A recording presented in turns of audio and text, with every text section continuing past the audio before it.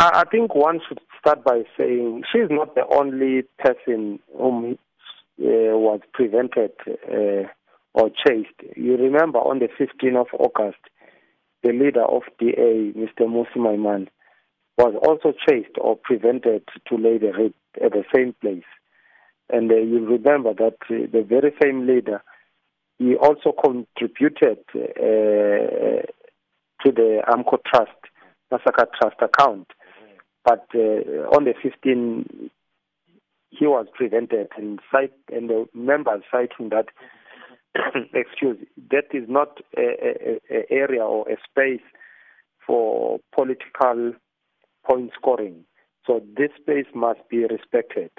So therefore, Nkosazana Zuma, she failed or she ignored to consult with the leadership in place, and she decided to consult with with the royal families of the area, of which our members had not dispute about that. But the issue was she was supposed to consult with the national office of AMCO through the structures, regional and branch structures, the widows, because they felt strong that they had been undermined by her.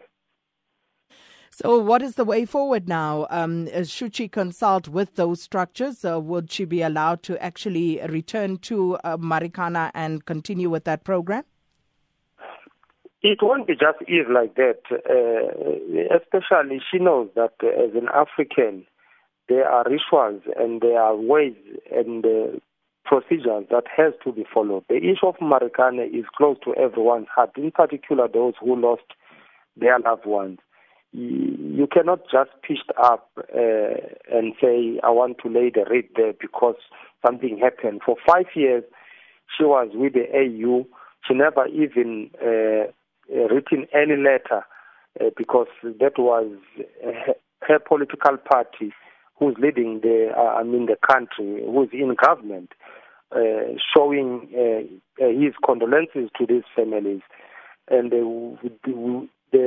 workers or the leaders of AMCO at the branch, and even ourselves, we feel very strong that this is being used for political point scoring. So if she wants to come to Marikana, she knows that we've got lawyers who are representing the survivors. We've got a union who is the majority at Lonmin representing these workers and also the widows. And surely, if she is prepared, she has to follow such protocol.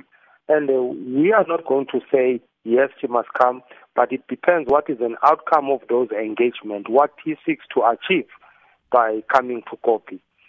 And remember, she was coming there.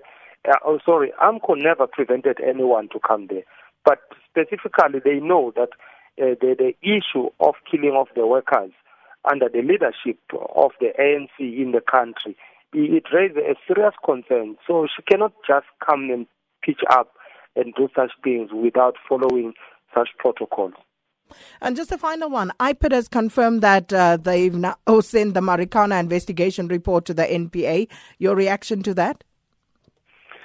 I think you will remember when there was local elections, the state was dangling the carrot to say, yes, they are ready now to pay for the compensation or to settle the claims. And that part and gone. Then there was a Marikana commemoration, fifth commemoration. Again, 1.8 billion was dangled before the claimants to say we are prepared now to pay. That's come and gone. Now there is an elective conference coming in December of the ruling party, and there's 2019. Again, they are coming for such a long time. Remember, the NPA is saying they are only dependent on the treasury. If the treasury doesn't give funds, they cannot continue to construct all the documents or the records.